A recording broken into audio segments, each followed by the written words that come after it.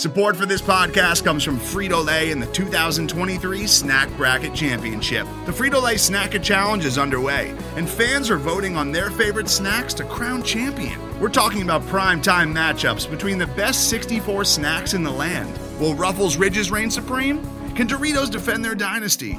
Or will Smart Food use their smarts for a surprise upset? Only you can decide. Get in on all the action for a chance to win up to $1,000 or a year's worth of snacks. Let your snacks be heard. Just go to fritolaysnacket.sbnation.com to vote and enter for a chance to win. No purchase necessary. Sweepstakes ends April 3rd, 2023. Void where prohibited. Year's worth of snacks awarded in the form of 52 coupons, each good for one bag of chips. See official rules at fritolaysnacket.sbnation.com.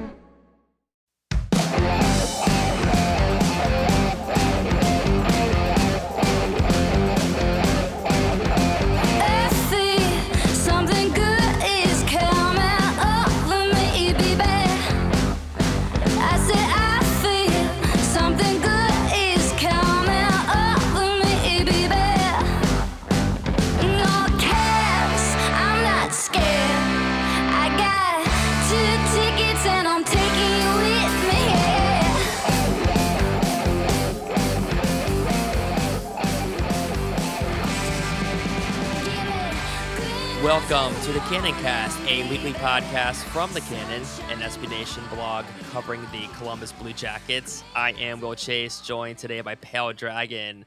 What's up, PD? How's it going? It's going well, watching some preseason football, so it's that time of year. Yeah, it is Sunday. We were recording on Sunday. I saw they were tied at 7, right? Is that still the score? It is, yeah. The Browns' second and third strings playing the Giants, so... How do you feel so far about the team? A game, or what are they?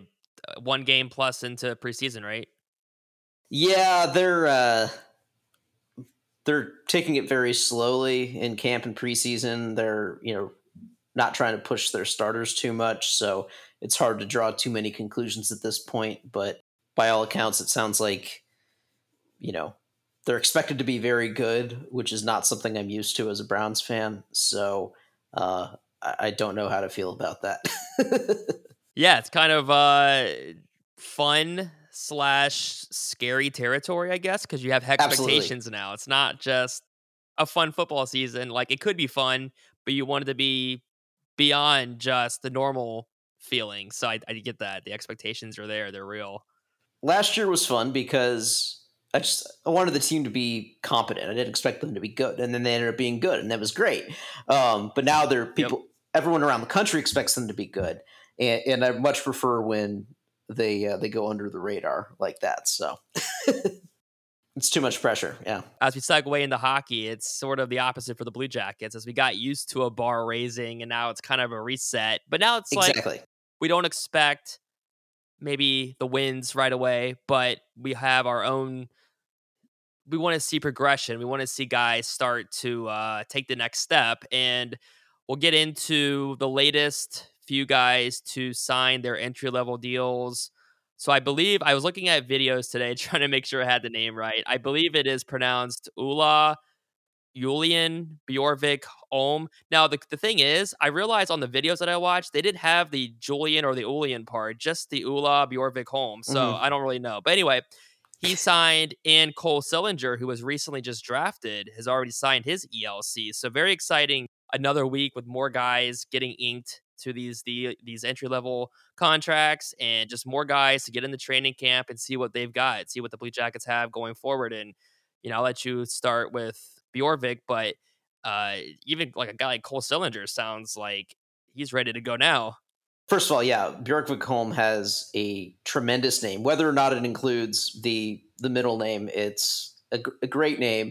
And yeah, I feel like the Jackets are being a little more active in signing drafted players to ELCs this summer than they have been in past years.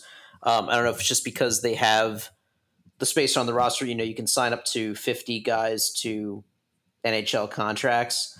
So they have the room, so they're just going ahead and inking guys now, even ones that aren't expected to play in Columbus or Cleveland next year, but they're still getting signed now, which they can do. And there's a lot of things there we don't have to get into. But yeah, it's exciting. I feel like if you looked at the depth chart in the organization a year ago at this time, there wasn't a lot there on the blue line.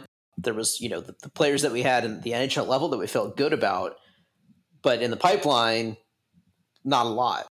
And then they went heavy on defense last October in the draft, and then again this year in the draft. And so you've already seen the summer that they've signed Samuel Nasko, Stanislav Svozil, and now Ola Bjorkvik-Holm.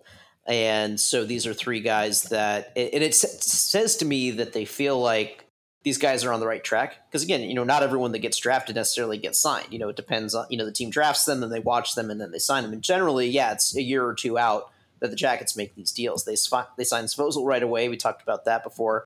And now here, just a year out, they liked what they've seen from Nasko and Bjorkvik-Holm.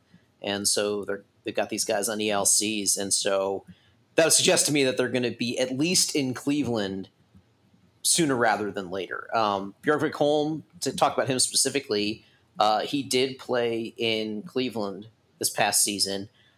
Before that, he had already come over to North America. He played in the OHL. So I think that's always a good sign with these European prospects where they come over, they play juniors over here, so they get used to the size of the ice, the style of play, that sort of thing, get more on the scouts' radar, especially, when you're like him, you're from Norway, which, is not a huge hockey country. So this is a way to get noticed. Now, obviously, the OHL didn't have a season, so he played a little bit in the fall back in Norway. And then because they allowed then these Canadian junior players who didn't have a season to go ahead and play in the AHL if they were drafted. So he got to, on a tryout contract, got to play in Cleveland and by all counts held his own, which says a lot for, an 18-year-old playing against adults. Now, because he only played 16 games in the AHL, it sounds like he will not be able to get an exemption to play in Cleveland again this year. So he'll have to go back to Mississauga of the OHL, which is fine. I think that can still be a valuable learning experience for him. And then, as soon as their season is done, then he might be able to rejoin the Monsters for a few weeks at the end of their season and into the playoffs to make the playoffs. And that will be a great bit of experience for him. He'll be able to come into camp with the Blue Jackets, probably, not going to make the team, obviously, but at the very least he gets to work out with these NHLers and work with the NHL coaches. And it's just, a lot of great opportunities present themselves for him now that he's signed, and ditto for all of these other guys. So, and now it seems like, okay, our pipeline is a lot more filled with defensemen with some NHL upside, which is very exciting. And there's almost too many, which is a nice problem to have because they can only get called up when they're absolutely ready. If we end up having too many, then that could be valuable in trades to fill in other positions as need be. So that's a great position to be in. Sillinger getting signed. There's a lot of interesting angles here. He's a guy who, again, is going to get to come to camp. I know Aaron Porcelain has been suggesting that, hey, there's a chance that he could make the team. I don't know. I feel like that might be a stretch. I don't know that a lot of the pre-draft analysis thought that he was NHL ready yet, but he's going to get a shot. He's going to get to play. Also interesting, Porcelain reported this week that Cleveland is an option for Sillinger, which I did not expect was going to be the case because he had played in the WHL previously. Now he played in the USHL last year because the WHL didn't have a season or had a very brief season. So, and apparently because he was drafted out of the USHL, that he would be able to go to the AHL this year, which I didn't think was going to be the case because he had played in the WHL. Medicine Hat still holds his rights for juniors. So we'll see what happens with him. But I think it gives the Jackets and Sillinger options coming into the season for whether it's the WHL, the AHL, or the NHL, which place is the best for him for his development. It sounds like there's a lot of parts of his game that are NHL ready. He's got good hockey sense. He's physical. He's big. He's got a great shot. Sounds like his skating, though, is something that needs some work. Yeah. So, you send him back to Medicine Hat, and I think it's a case where he would be probably dominating that competition, both because he had a full season last year that he played, that he's got all that skill set. And that could be a good thing. He could be getting top line minutes. He could be a key player for the team. He could really build up his confidence to do that. In the AHL, he could still be getting top minutes, but he'd be playing against adults, and he'd be adjusting to the pro game that way. And then could maybe get called up to Columbus, depending on his development, depending on the team needs, that sort of thing. The big thing, I am really afraid of rushing him. Don't bring him up too soon. I don't think that helps anything. And it is so critical for the team's plan that Johnson and Sillinger pan out. And I don't want to do anything that could jeopardize that if you bring him up too soon or throw him into a situation that he's not fully ready for. So, give him the opportunity, give him the chance, but put him at the level where he deserves to be with his level of play as it is currently. Going back to Ulm real fast, what you mentioned about him playing some games in Cleveland last year, it was kind of, with COVID and everything in general, we talk about how that alters, obviously, a lot of things. But in this case, it might have benefited a guy like that to be able to play some games in Cleveland. So very interesting there. And then also with Sillinger, like you mentioned, the skating, I saw in the same article from Portsline that I guess there were some scouts or people that might have thought that a guy like Sillinger could start out in the league as a wing as he tries to improve his two-way game. So I'm also very curious to see how Sillinger does in camp next month because, he had these quotes in that article saying that, basically I feel like I'm physically mature enough to be there. Mentally, I really like where I'm at. It's just a matter of adjusting, adapting to the pro level game. So I am curious to see how he does. And like you said, you don't want to rush him. He sounds confident, but let's see how he does in camp and even preseason games, and the rest will sort itself out there. So and I like his attitude, but we got to see it. Mm-hmm. He knows he has to back up his talk with his game. Yeah, absolutely. And one final note on Bjork Vikholm. Earlier this summer, Jeff Svoboda wrote about him and said that one of his coaches on the Norwegian national team is Ole Christian Tollefsen, who played for the Jackets for 4 years in the mid 2000s. So that's a pretty cool connection there. But a fellow countryman and a fellow Blue Jacket now. I saw that name earlier when I was watching some videos. I put in looking for Ulm, and Tollefsen was popping up. I think because of the name being sort of similar. But that is a cool connection. I remember him after Jody Shelley. Tollefsen seemed to be the guy to kind of get into the scrappy stuff a little bit. And it was a fun name. A guy I liked rooting for as well. So absolutely. We'll shift over to the top 25 under 25. But anyway, I'm going to start with a guy that I had sometime in the last week. It's hard to remember dates at this point. But Gabriel Carlsson, I don't know if you would agree with this, but I kind of feel like Carlson's a guy that obviously we've seen his name for a while now, kind of up and down. To me, he kind of feels like the 4A baseball player who might be good enough in the minor leagues, but doesn't stick to the NHL level. When you think of Carlsson, I think we may have touched on him in the past, but with Carlsson, what do you think of him? Do you think he's had a fair shake, or has it really worked out because of all the guys that kind of were above him on the depth chart in the past? Yeah, I think you're right that he's been blocked a lot in terms of getting up to the NHL. But I also feel like when he's gotten a shot at the NHL level that he hasn't done a lot to impress me. It's not like you see him and think like, oh yeah, this guy's definitely an NHLer, or he should hold on to this spot. Maybe there's some guys that he should have been playing over.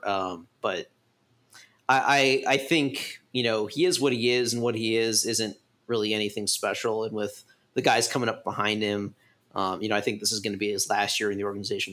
He'll be somewhere else at this time next year. That's nothing against him personally. I mean, I think he's worked really hard. There were some injury setbacks along the way, but I just think the upside isn't there. I think he got drafted as kind of a big body stay-at-home defenseman, but the game has changed enough. And I think it was Dale that made this point that, you need guys that can move the puck and can skate well. And that is the profile then of defensemen that have been drafted in recent years by the Blue Jackets. And Carlsson is just kind of an outdated model. Yeah, definitely. And then Josh Dunn was the second guy after Carlson that we kind of covered. How do you profile a guy like Josh Dunn for you? He's a guy that was they signed him as a free agent right after his college season ended. And I didn't really think much of it at the time, but then, he got called up and got to play in a few games with the Jackets. And, he impressed me. I liked a lot of what I saw from him. Again, this is not a budding superstar by any means, but as a bottom six forward, you need some guys that are going to be those role player types. And, he's got good size. He can play the physical game. He can play center. If he could be maybe like a Mark Letestu type, I see that maybe as his upside, and which can be very useful. So I think that was a really nice pickup by the Jackets, kind of an under the radar thing. Obviously a guy that was a bit of a late bloomer to have not been drafted during his time in college. But yeah, I'm curious to see what he does now with a full pro season under his belt. Trey Fix-Wolansky was the next guy. He is looking to rebound from. You covered him. He's coming back off the ACL injury. So how do you view him? Yeah, so I was very happy to write about him. Obviously, as someone who's small of stature, I like seeing the short guys do well. This is a guy that has shown a scoring touch at every level. Yeah, the ACL injury is unfortunate because he was playing at a point per game pace in Cleveland before his season was ended by that. So hopefully that doesn't set him back too much this year, that he'll be able to be fully recovered for the start of the season. So I think he's going to spend most of the season in Cleveland, but I hope he gets at least a brief call up to Columbus just to see what he can do at the NHL level. I made a very superficial comparison to Cam Atkinson, perhaps, who's also undersized like that, but with some scoring touch. I think Fix-Wolansky maybe has a bit more sandpaper to his game, which I think could make him a better fit in a bottom six role. I don't think he has the upside of Cam Atkinson to be here's the guy that can put up 30 or 40 goals in a season. But if you look at like the early part of Atkinson's career where he was this middle six winger and was, you can count him for 20 to 25 goals a year, I think it'd be great to see that from Fix-Wolansky, especially if he's playing a bottom six role, but is able to somehow put up 20 goals, maybe chip in on the power play, things like that. That would be really, that'd be a great outcome, especially for a late round pick like that. That's, it's a scratch off lottery ticket. Yeah. You don't know what you're going to get out of a player like that, but I like what I've seen from his development so far. He has leadership skills. He was the captain in his final year with Edmonton in the WHL, put up 100 points, over 100 points that season, which is still very impressive at that level. So there's a lot to like about this guy. So I'm going to continue rooting for him. Today's episode is brought to you by Cars.com. With over 2 million vehicles and 50,000 more added every day, Cars.com will match you with the perfect car for you, your budget, your life, your style. And if you're ready to say goodbye to your current car, Cars.com will get you an instant offer to cash it in. Just start by entering your license plate and get matched with a local dealer who will write you the check. So whether you're looking to buy or sell, just go to Cars.com. It's magical. Hello, I'm Nilay Patel, the editor-in-chief of The Verge and host of Decoder, a business podcast where I interview CEOs about big ideas, the problems that come from those ideas, and how they make decisions. It is also surprisingly about org charts. It comes up a lot. We're launching a new limited series that we're calling the Centennial Series, where I talk to CEOs of companies that are over 100 years old, like Xerox, Barnes & Noble, and more. There's no 100-year-old company that's without its struggles, and it's been fascinating to talk to these CEOs about which parts of these companies' history are important and which parts they can let go. A little spoiler for you, if a company is over 100 years old, there's a lot of drama to talk about. It's been a good time. You can listen to the Centennial Series right in the Decoder feed. New episodes of Decoder are out on Tuesday, and the Centennial Series is out on Thursdays. Check it out. We think you're really going to like it. You can get it wherever you get your podcasts. Yeah, Tyler Engel was another guy who impressed last year, putting up points in Cleveland. I believe he led the team down there in points. So he is another guy that maybe you would have your eye on. So how do you feel about Tyler Engel as he gets into camp going forward and his prospects? Yeah, he's a guy who is definitely, he's rising quickly in terms of his position in the organization, in terms of, I think, perception of him. I feel like he was a bit under the radar in the draft. And then he put up great numbers in his last season in the OHL. And even then, I feel like he still wasn't getting a lot of credit from people who write about prospects. Despite his numbers, they weren't raving about him the way they raved about other people with maybe similar stats. And then this year was his first chance to play in Cleveland, and his scoring pace continued here as he went up to a higher level. And you love to see that, because you would expect, even with a good player, that there's going to be a little bit of a drop down as they adjust to the new level. But that didn't happen with him. And that's great. That's super encouraging. So again, I don't know what the time frame is for him to reach the NHL, but he made a good adjustment to the AHL, and I'd like to see him continue to build on that. I think there's a lot of upside with that guy as well. Dmitry Voronkov is another one making waves over in Russia. He might be a few years away from making an appearance for Columbus, but he's been putting up points, and he's had some leadership opportunities in wearing the A and the C. So, yeah, Voronkov, it looks like another exciting player to look for. I like this player a lot. On my own list, personally, I had him ranked as number 10 among the top 25 under 25. I think there's really, really high upside with him. He's been putting up good numbers in the KHL, and here he's still only 20 years old at this point. Man, he's I think he could be really special. He strikes me as a power forward type, one of these guys that's really big, really physical. So like Kirill Marchenko, who's going to be coming up on the list as well, is, I think, a better scorer than Voronkov, but Voronkov strikes me as he could have the 200-foot game and be kind of the like a Josh Anderson type, but again, not with scoring touch, but in terms of what he can do on the forecheck and things like that, as well as being able to chip in some points here and there. I think I just saw today, I was on Twitter and saw that his team's latest game, he put up a goal and an assist. So his starter is rising very quickly in the KHL. He's seen as a leader on that team already, which is a great sign. So yeah, the earliest he can come over here is the fall of 2023, but I think he's going to be worth the wait.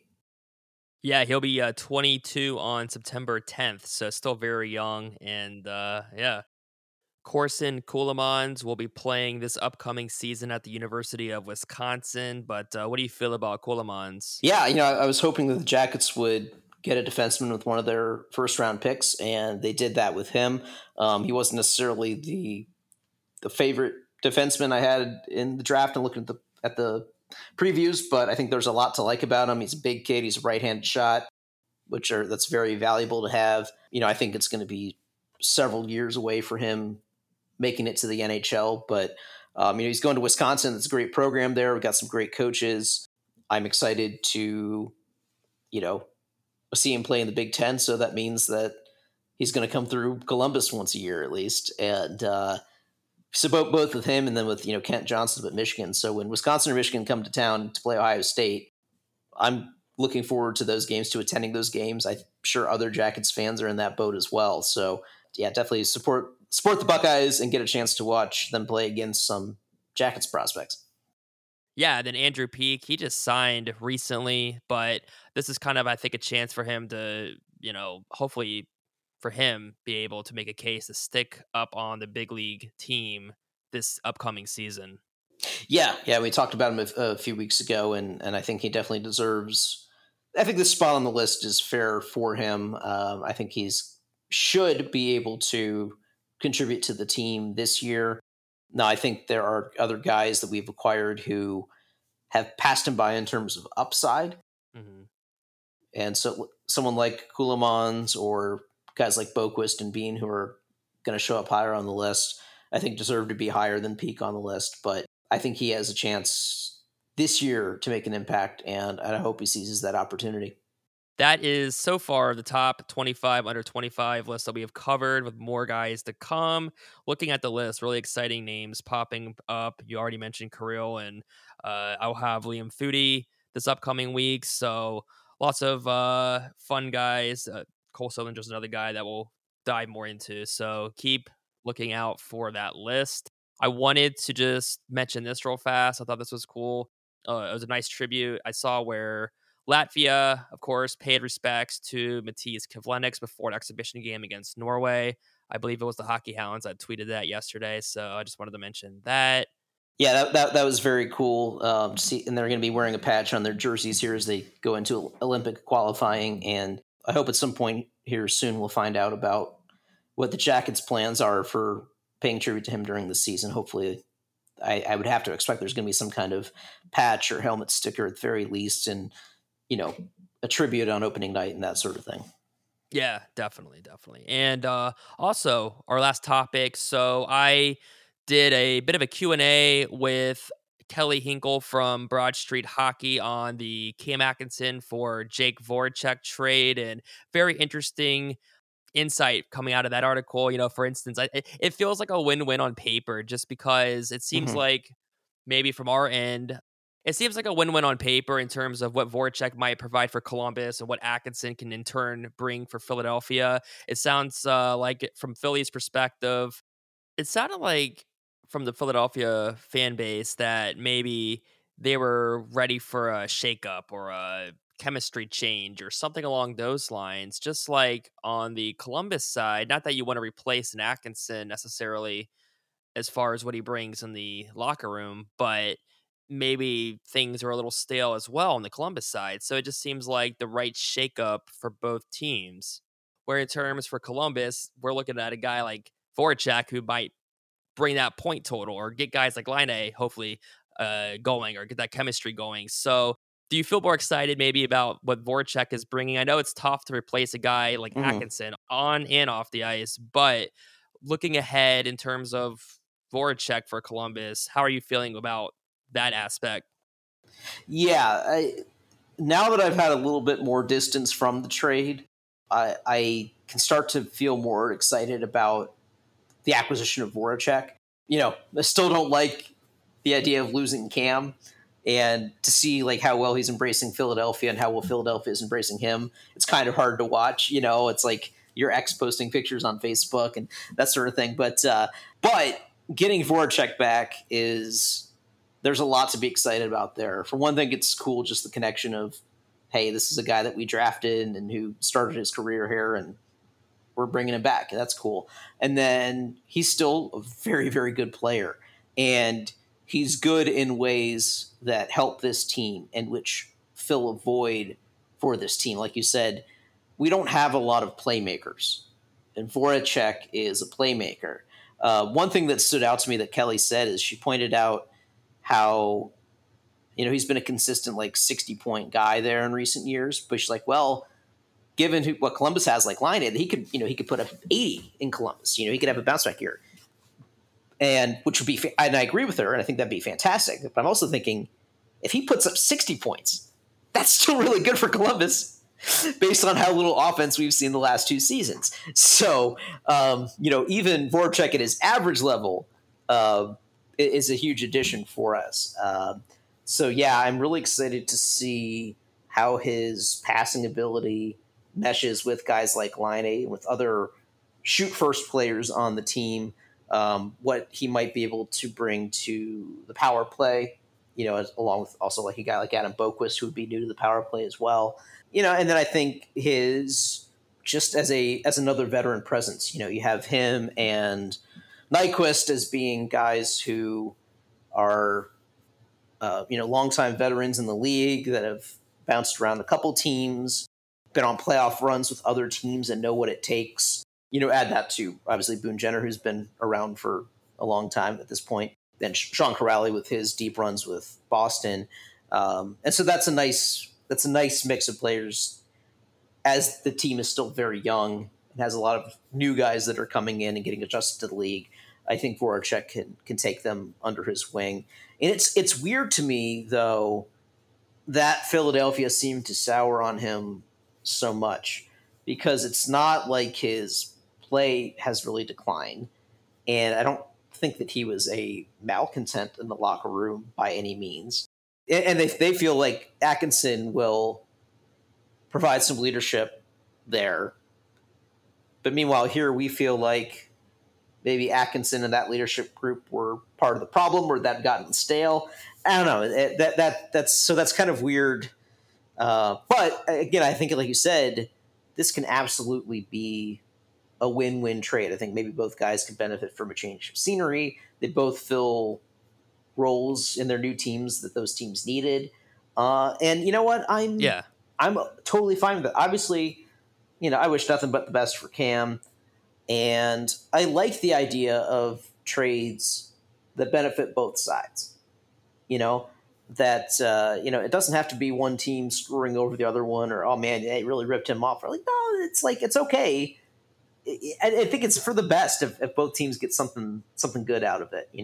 I think we could see a similar thing with Chicago. I talked about this. I did a Q&A with Second City Hockey about Seth Jones, and I talked about how I think, at least in the short term, that he can really help them out. And I was jumping in the comments on the post and said, yeah, I feel like I would grade that trade well for both teams. Like from the Columbus side, I feel very good about the return that we got in the trade. And I think Chicago fans are starting to come around in the ways that Jones can help them, especially in the short term. So this kind of trades are a good thing, I think. Yeah. The part about Voráček and the 60 points, I was like, after last season, I'll take 60. If him and Laine can help the other, that could be a great combo, hopefully. So it could be very exciting. Could see some fireworks that we maybe haven't seen since a guy like Panarin was there, for instance, and the sense that you have a great offensive duo or some kind of consistency at least. Exactly. And as I said earlier when saying that it's so important for the rebuild that Johnson and Sillinger pan out, I think it's also very important for the plan and the rebuild for this team that Laine has a bounce-back season this year. I think that's hugely, first of all, for what he's making on this one-year deal. He needs to put up more points than he did last year. And then just in terms of, if he doesn't want to stay here long-term, the better he plays in the first half of the season means that we can get more in return from him either at the deadline or next summer. Yep. And if he does want to stay here, then I want to see him put up points that shows that he's worth a long-term contract for someone that will be getting paid like a perennial 30-goal scorer, that kind of thing, So I either he gets us a good trade return or he becomes a good player for us as part of the rebuild and is good for us for years. Either way, I think that starts this year with a bounce-back year and someone like Voráček feeding him the puck in a way that can get him scoring again, get his confidence up. Because I think Laine's confidence just got shattered last year, whether it was from, poor shooting luck or the benchings or just having to adjust to a new city and a new team under very difficult circumstances. There's just a lot. There's just a lot there. So him bouncing back is huge for this team. Yeah, I agree. And, Larson has already said we're going to utilize Laine the way basically he should be utilized. Yeah. And he's already been on the record of saying, I wasn't used the way I would have liked to have been used. Right. So hopefully he comes into this new season with a renewed sense of urgency or, a renewed enthusiasm as we get things started. Another thing with Atkinson and Voráček, another potential aspect of that win-win could be the fact that she mentioned that Philly needs guys like Cam who can finish, that can score, just like we need playmakers in Voráček to help create things offensively. So feels like a good trade. At least right now, it looks like Jarmo may have, it was a tough trade to lose a guy like Atkinson, but bringing in what they were able to. In Voráček. So I'm very excited to see hopefully some fireworks on the ice offensively coming out of these lines and whatever the lines will look like. So did you have any final thoughts that you wanted to share? Or? Yeah, I wanted to two shout outs. One, Elvis Merzlikins, his wife Alexander gave birth this weekend to their first child. So congratulations to them. Obviously it's been a very emotional summer for them. And this is at least one bright spot to that. So congratulations to them. And hopefully this will be a nice little motivating factor for him coming into the season. And then also shout out to the Bally Sports Ohio team. They won a regional Emmy for the game broadcast for the Blue Jackets. So it was nice to see them get well-deserved credit for that. Yeah, absolutely. Not to spoil anything, we'll have a special guest next week. Looking forward to that. It's always fun to have a guest on, so stay tuned for that. And that's going to do it for us this week. Be sure to check us out at CBJ Cannon on Twitter and Facebook, at jacketscannon.com for more content, top 25 under 25, and all the other articles going up. And we will see you all next week. Subscribe to the Cannon Cast on iTunes, Spotify, Google Podcasts, or wherever you listen to podcasts so you can catch every episode. Leave us a review and a rating, and as always, we welcome your thoughts and feedback.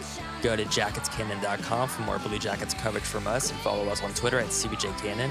Our theme music is the song Green Eyes by Angela Perley and the Howlin' Moons. Check out angelaperley.com for more music and show dates.